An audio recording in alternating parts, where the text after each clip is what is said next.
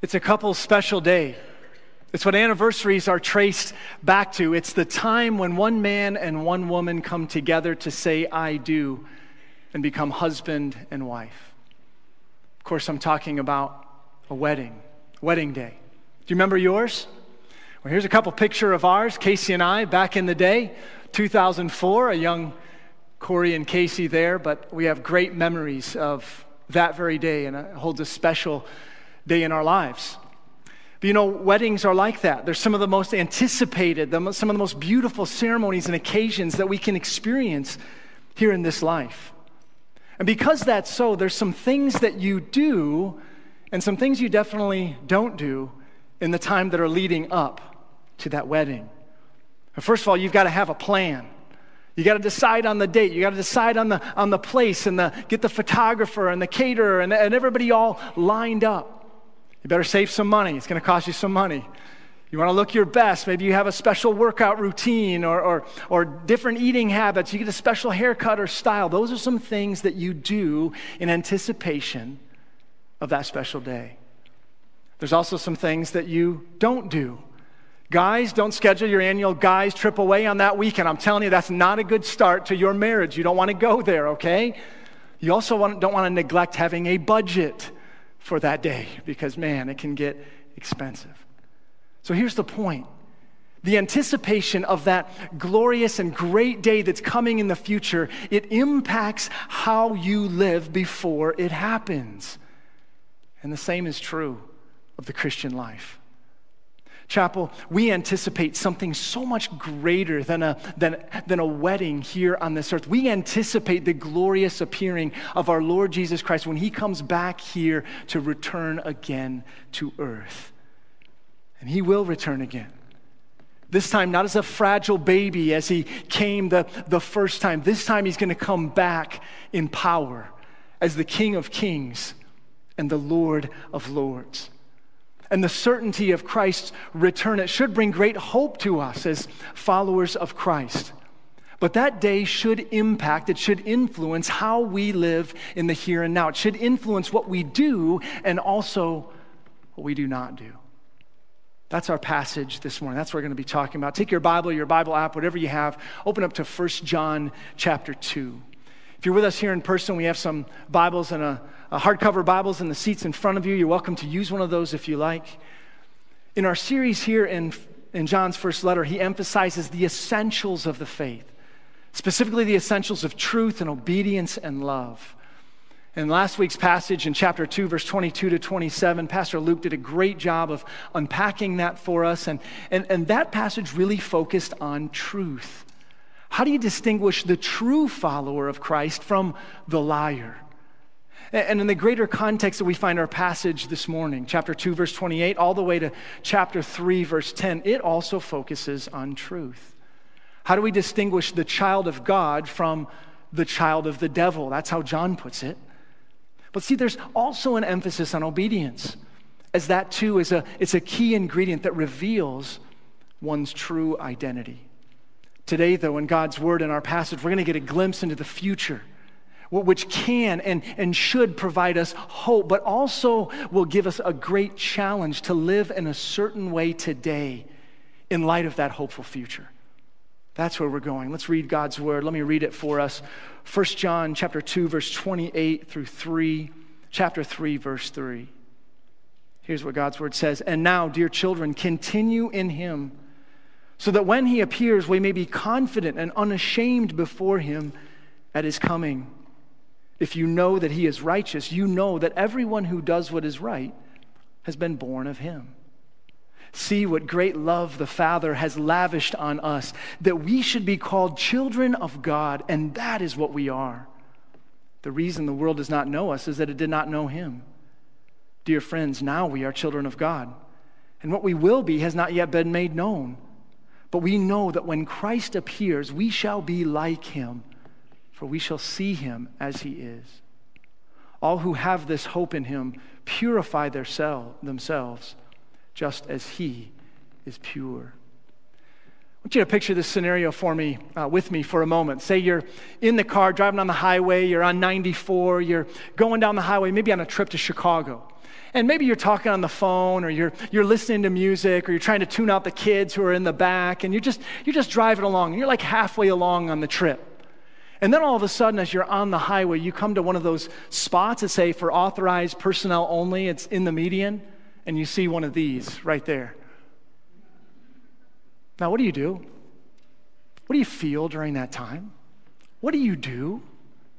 Well, the answer to that question is probably, are you speeding or not? Are you obeying the laws of the road? It all depends, right? It's because if you're smoking down the road at 85 miles an hour, you're swerving all over the place, you don't have your seatbelt on, well, when you see that car, you're probably going to slam on the brakes real quick, right? You're going to check your seatbelt. You're gonna get those sweaty palms, right? All that stuff is gonna happen.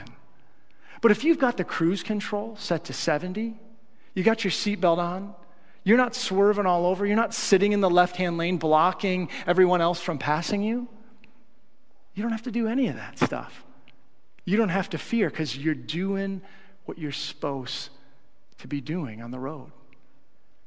And that's how John begins this very section of chapter 2, verse 28.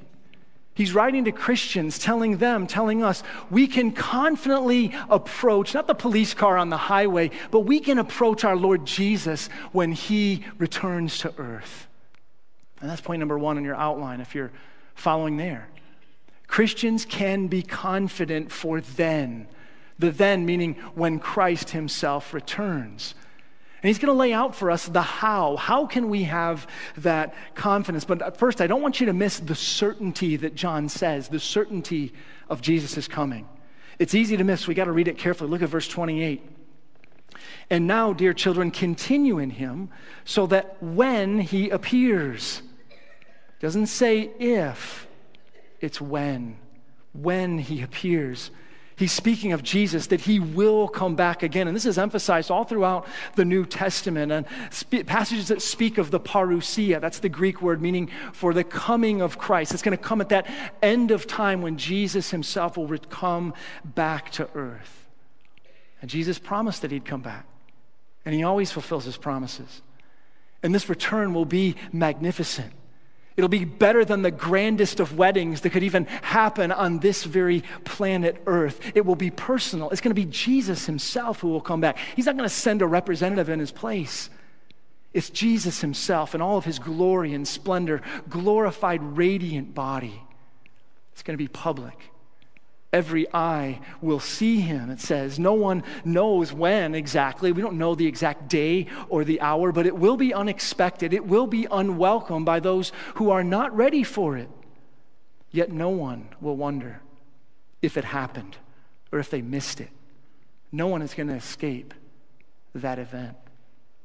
It's a future hope that should inspire hope for the true follower of Christ. In fact, John says here that we can have confidence for that day. When is that day? For the return of Christ. Look at verse 28. He tells us how. And now, dear children, continue in him so that, for the purpose of continue, why? So that when he appears, we may be confident and unashamed before him at his coming. Here's how we can have confidence, church, as we continue in Christ in the here and now, in anticipation of that day.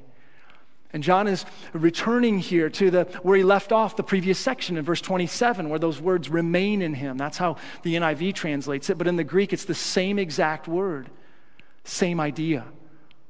Here, though, it's in the imperative mood, which is frequently a command.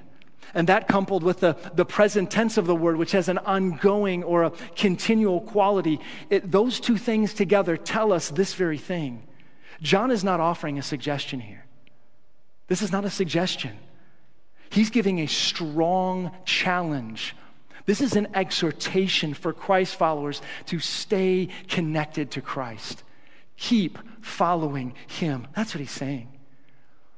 As Pastor Luke said last week, to abide or continue or to remain, all the same wording there. To know, to do that, it means to know it well. It means to love it and to live it. In the context of the passage, continuing in him means, as John said in verse 24, not straying from the sound teaching that these believers had been taught from the beginning. John stressed that.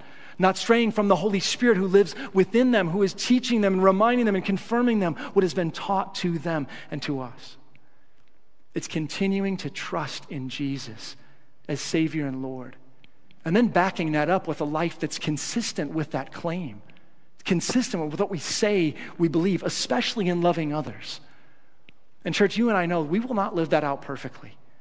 We don't live that out perfectly. We, even as genuine followers of Jesus, we still sin.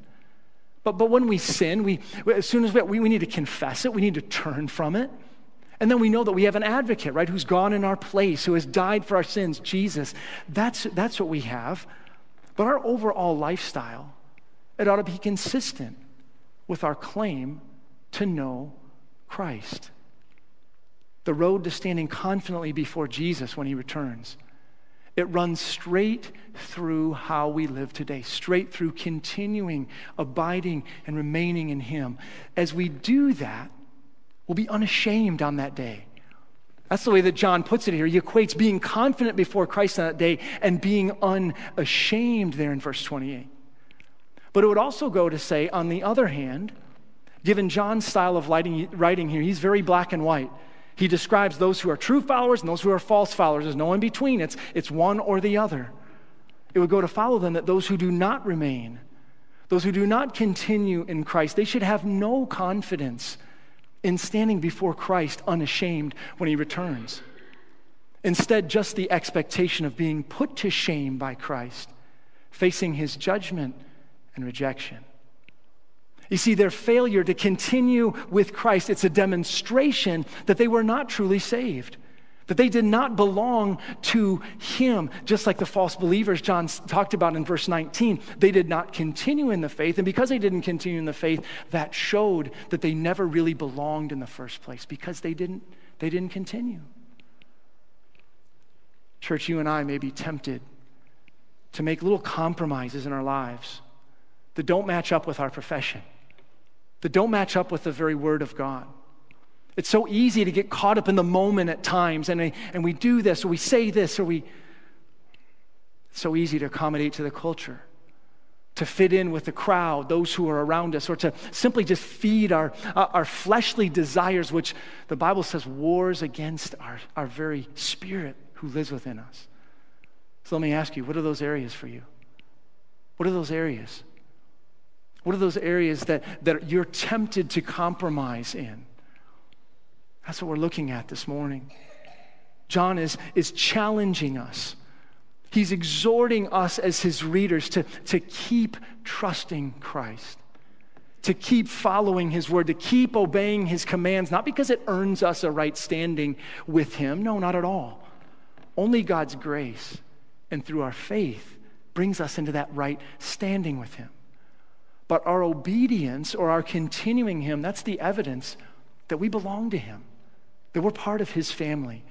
And that should bring us great hope for the future, great hope for the time when Jesus returns, that we can stand unashamed before him when he does. Another way to have confidence for then, when Christ returns, is to do what is right now. Look at verse 29. If you know that he is righteous, you know that everyone who does what is right has been born of him. One of the main things John addresses in this letter is false teaching and false teachers. How to identify them, how to tell who's a real follower of Jesus versus who is fake.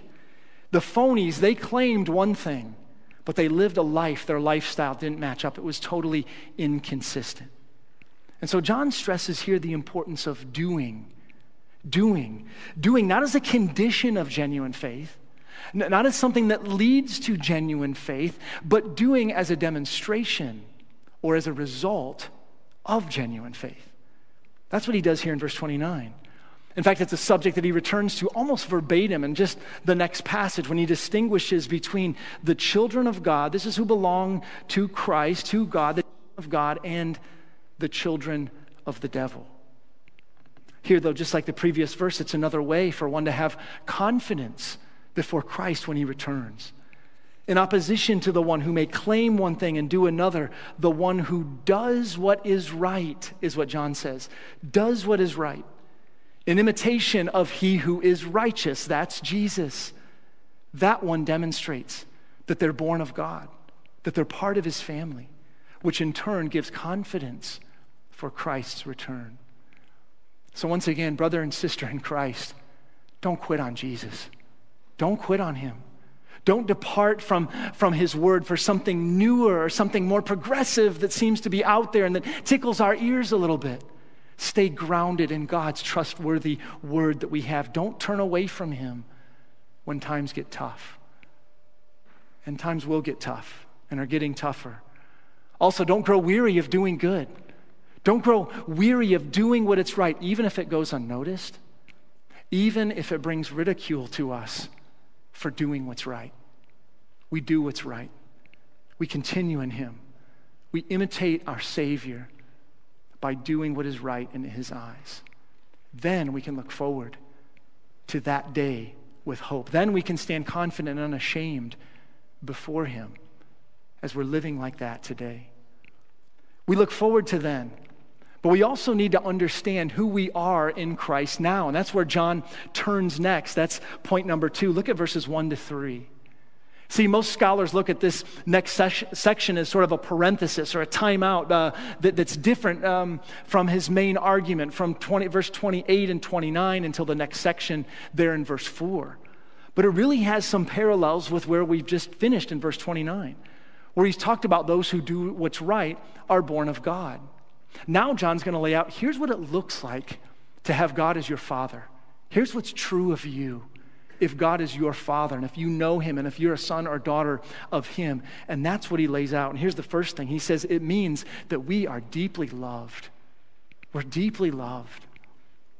Look at the language there in verse 1. See what great love the Father has lavished on us. I love that word. It's a great word. It simply means given.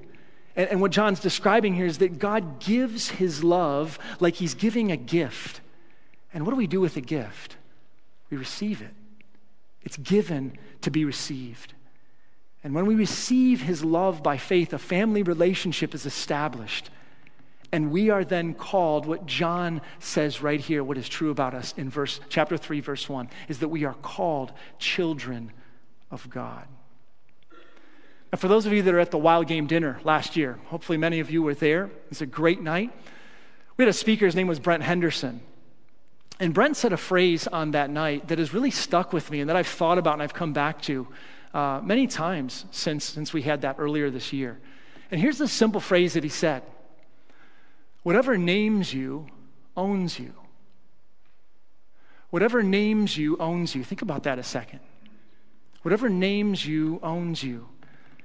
You see, his point was whatever label or title that we have can have incredible power over us, either for positive, for good, or negatively as well. You know, think about how amazing the human mind is to recall certain things. But it's amazing in the sense that we can recall a sentence, sometimes even a word that was spoken years ago, maybe decades ago. We still have it right here. We remember sometimes certain things, but we go sometimes as well from remembering to defining ourselves by those labels. Defining ourselves by the labels that we put on ourselves or by other people have spoken about us. Let me ask you, what's your label? What's your name? What's your label? Maybe it's failure. Maybe it's liar. Maybe it's divorcee. Maybe it's not good enough. Unwanted, cheater, stupid, ugly, unlovable.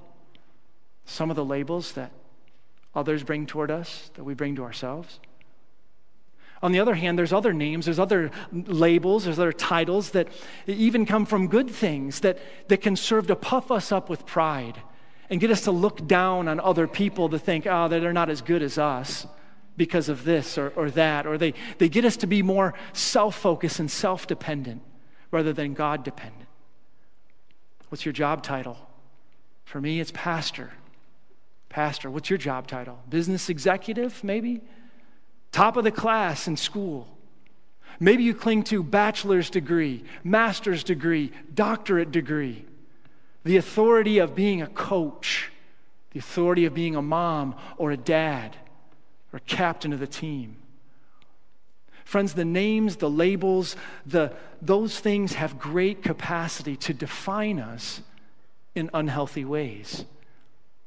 Some labels can either weigh us down in guilt and shame from our past or feelings of unworthiness, or on the other hand, inflating us to be self-focused and filled with prideful arrogance.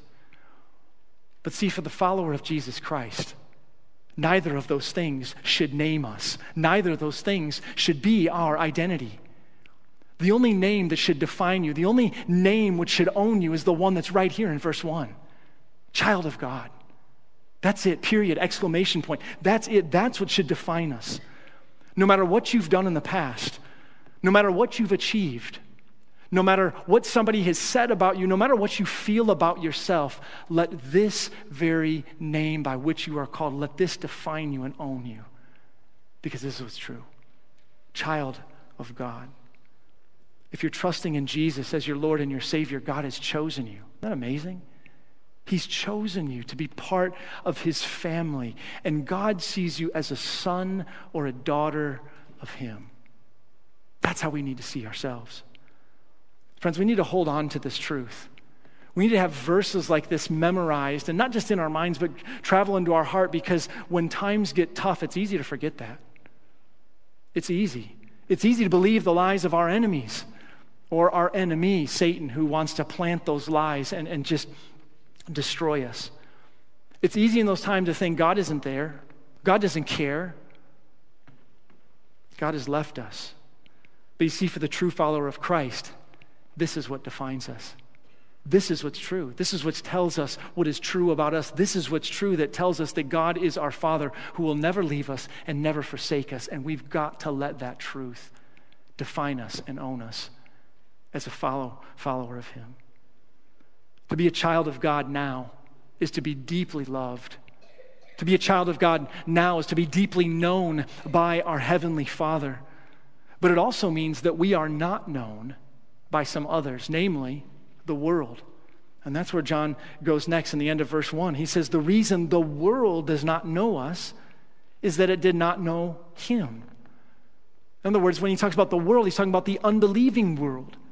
And so we should not expect, as followers of Christ, we should not expect the unbelieving world to always understand us or approve of what we stand for.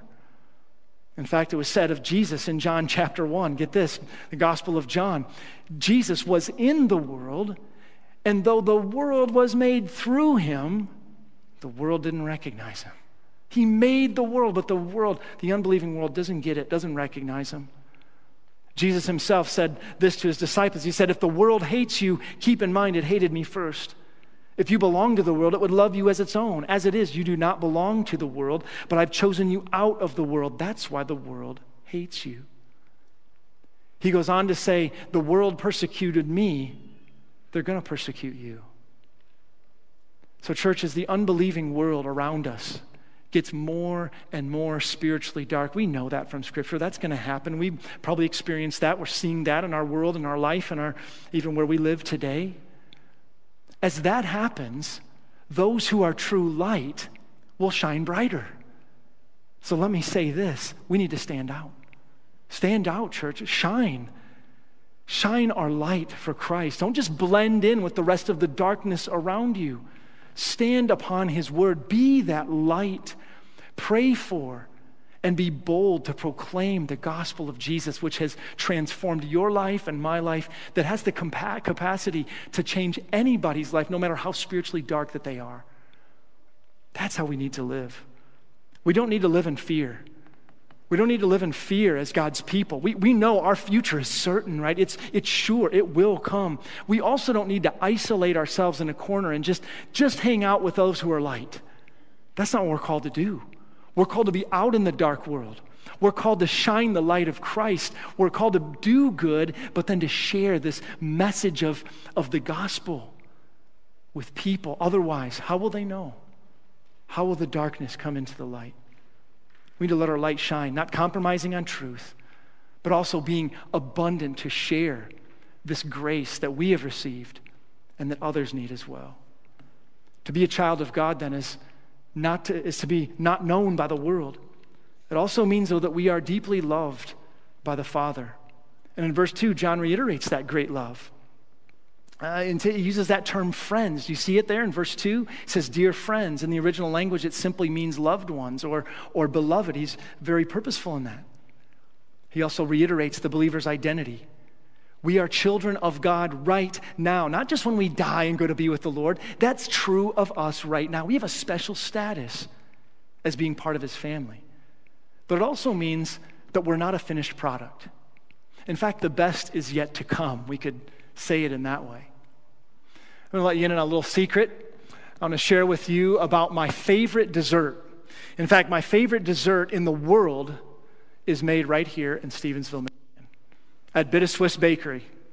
All right, you ready for it? Here's a picture of it. See if you can guess it. Maybe you've had it before. Anybody know it? What the name of that one is? It's called Chocolate Raspberry Rhapsody. How could that not be the best dessert in the world with a name like that, right? It's incredible. And let me describe to you, in every bite of that is incredible. The outside of it has got this raspberry layer. It's really thin. It's really light. It's got this crunchy chocolate crust to it. And then as you get into the inside, there's this chocolate mousse that's just amazing. It's awesome in every single bite. I'd love to see if I could describe it to you. But it is. It's just that amazing. But you know what? That's not the best part. The best part of it is right at the end. It comes in the middle. Check it out. You see that middle part? There's this raspberry part. I had to buy one of these this week just for sermon prep, so I could be ready to accurately describe to you and be able to tell you how great this is. So I was happy to do that. You know, sacrifice. You got to do it once in a while. But that's the thing, as amazing as that bite is on the outside, it's what's at the end, what's the best. And that's the same thing in the Christian life. We are children of God right now. We look pretty good on the outside, in a sense, as followers of Christ. We have eternal life right now. It started the very moment that you said yes to Christ. That is true of us now. We are forgiven. We are loved right now. But all of that being said, the best is yet to come. The best is yet to come. We await the return of Christ when the blessings and the benefits of belonging to him, then in the future, it will be fully and finally realized. Isn't that amazing? John says we shall be like him. We shall be like him. We will see him as he is. It's hard to even fathom that. And John doesn't go into detail even about what he means by that, but certainly it means that we'll be morally pure. We'll be without sin in any sense of it. Not even a hint of it will be gone. We'll have a glorified body that's not subject to sin and death and sickness and illness and disease or pain. That'll all be gone. The best is yet to come, my brothers and sisters in Christ. That's what lies ahead for us for the future. And because that's our future, that's got to impact how we live today. That cannot be our future, and then we just go off in a different direction, just do our own thing and just throw this out and don't. No, it's got to go together, right? Look at verse 3. John says, all who have this hope in him, this hope in Christ, this hope of being like that one day, all who have that hope purify themselves just as he is pure. Friends, we have this sure hope that Jesus will come again. He's going to make all things right. He's going to take all of those who belong to him, and we're going to be with him forever, experiencing his blessing and the joy of being in his presence. We'll be like him, fully and finally a finished product spiritually in his presence forever. And that future hope should result in a present response for us. John says, we're to purify ourselves. It simply means be holy, live a holy life. That's not legalism, but that's what we're called to do. That's what we're called to be. We're called to imitate the character of our Savior. And John says it right here in verse 3, just as he is pure. Just as Jesus is pure, you be like that. You, follower of Christ, be like that in your life, in your conduct. And that brings me to the main idea of our whole passage. If you forget everything else this morning, I don't want you to forget this one statement, because I think this passage is what John is trying to communicate to us. This is our takeaway for today. Here it is right here. Christian, imitate Jesus now in light of the glorious future that awaits. Imitate Jesus now in light of the glorious future that awaits. We do what's right. Why? Because he's righteous. Be like him. We purify ourselves now. Why? Just as he is pure. Be like him. You are loved now because you belong to him. Love others. Imitate him. Imitate his character. Be like him. As we close our time this morning, I want you to take some time to think. I want you to take some time to pray about what your present life looks like. Let's do that now. Bow your head with your heads bowed. You pray. You talk to God. What are those areas of your life that don't very much look like an imitation of our Savior, of our Lord, of the one that we claim to believe in? What are those areas for you? Talk to God about that. Ask him, if you're not sure, ask him, Lord, is there any areas for me that aren't matching up? Where are you dabbling with sin? Where have you compromised already? Where do you feel tempted to compromise? Maybe you've already taken a step down a path that you know is not good, it's destructive. Ask the Lord for help. Help me not to take the next step. What do you need to confess? What do you need to turn from? What do you need to talk to a fellow brother or sister in Christ and ask for their help to encourage you, to hold you accountable? Would you have confidence to stand before the Lord if he returns soon? Why or why not? You talk to the Lord about those things.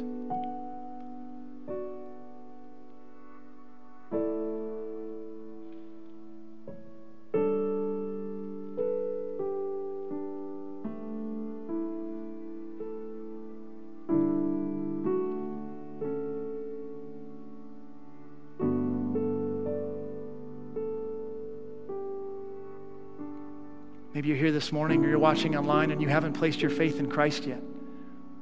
If that's you, your action step is not to go out and try to do a bunch of things or clean yourself up first. Your only action step this morning is to surrender yourself to Christ. To trust in him fully as your Lord and your Savior. Trust him to forgive you, and he will. If you're ready for that this morning, you can say a prayer just like this, silently, right where you're at. God knows your heart, but these words aren't magic words, but this is just a way to express what's in your heart, what you want. If this is your desire, you can just talk to him right now. You can say, Lord, I acknowledge I'm a sinner, and my sin separates me from you. I deserve your punishment for my sin. But today I believe in Jesus Christ. I believe he died for all of my sins. I believe he rose again from the dead. And today I'm turning from my sin. I'm turning from any power that I would try to have in and of myself to earn it. And I'm simply surrendering to you, trusting in you that you did it all. Man, if that's your prayer, please come talk to me afterwards. If you're watching online, please contact me. I'd love to talk with you. Or maybe you're here and you have questions about this. I want to say to you this morning, you're welcome here. We're glad that you're here. We're glad that you're watching online. We'd love to help you and talk with you to help you to take that next step toward Jesus. Lord, we thank you for your word, how it is challenging to us, and it's hopeful at the same time. Lord, help us to keep our minds and our hearts fixed on the next life, fixed on the future, the reality that you are coming back, Lord. And in that reality, may it impact how we live today. May it impact the things that we do and the things that we choose not to do. May it impact how we speak and how we don't speak. Help us to continue in you, abide in you, Lord Jesus, remain in you no matter how hard that may come in this world. Thank you for your Holy Spirit who resides within every single one of us who truly have trusted in you, Lord Jesus, and you give us strength and power that's not of our own to walk with you, to live for you. And we pray that you'll help us to do that this week. We love you and we thank you for this fellowship. We thank you for your word. Continue to make us more like you. It's in Christ's name we pray. Amen. This is Pastor Corey Kugle, and thank you so much for listening today. Make sure you also hit subscribe and then visit our website, which is yourplacetobelong.com. There you can keep up with all that's happening at the chapel. Our building is located at 4250 Washington Avenue in St. Joseph, Michigan. We hope you'll visit us on a Sunday morning for one of our worship services at 9 or 10:35, either in person or online. Thanks again for listening.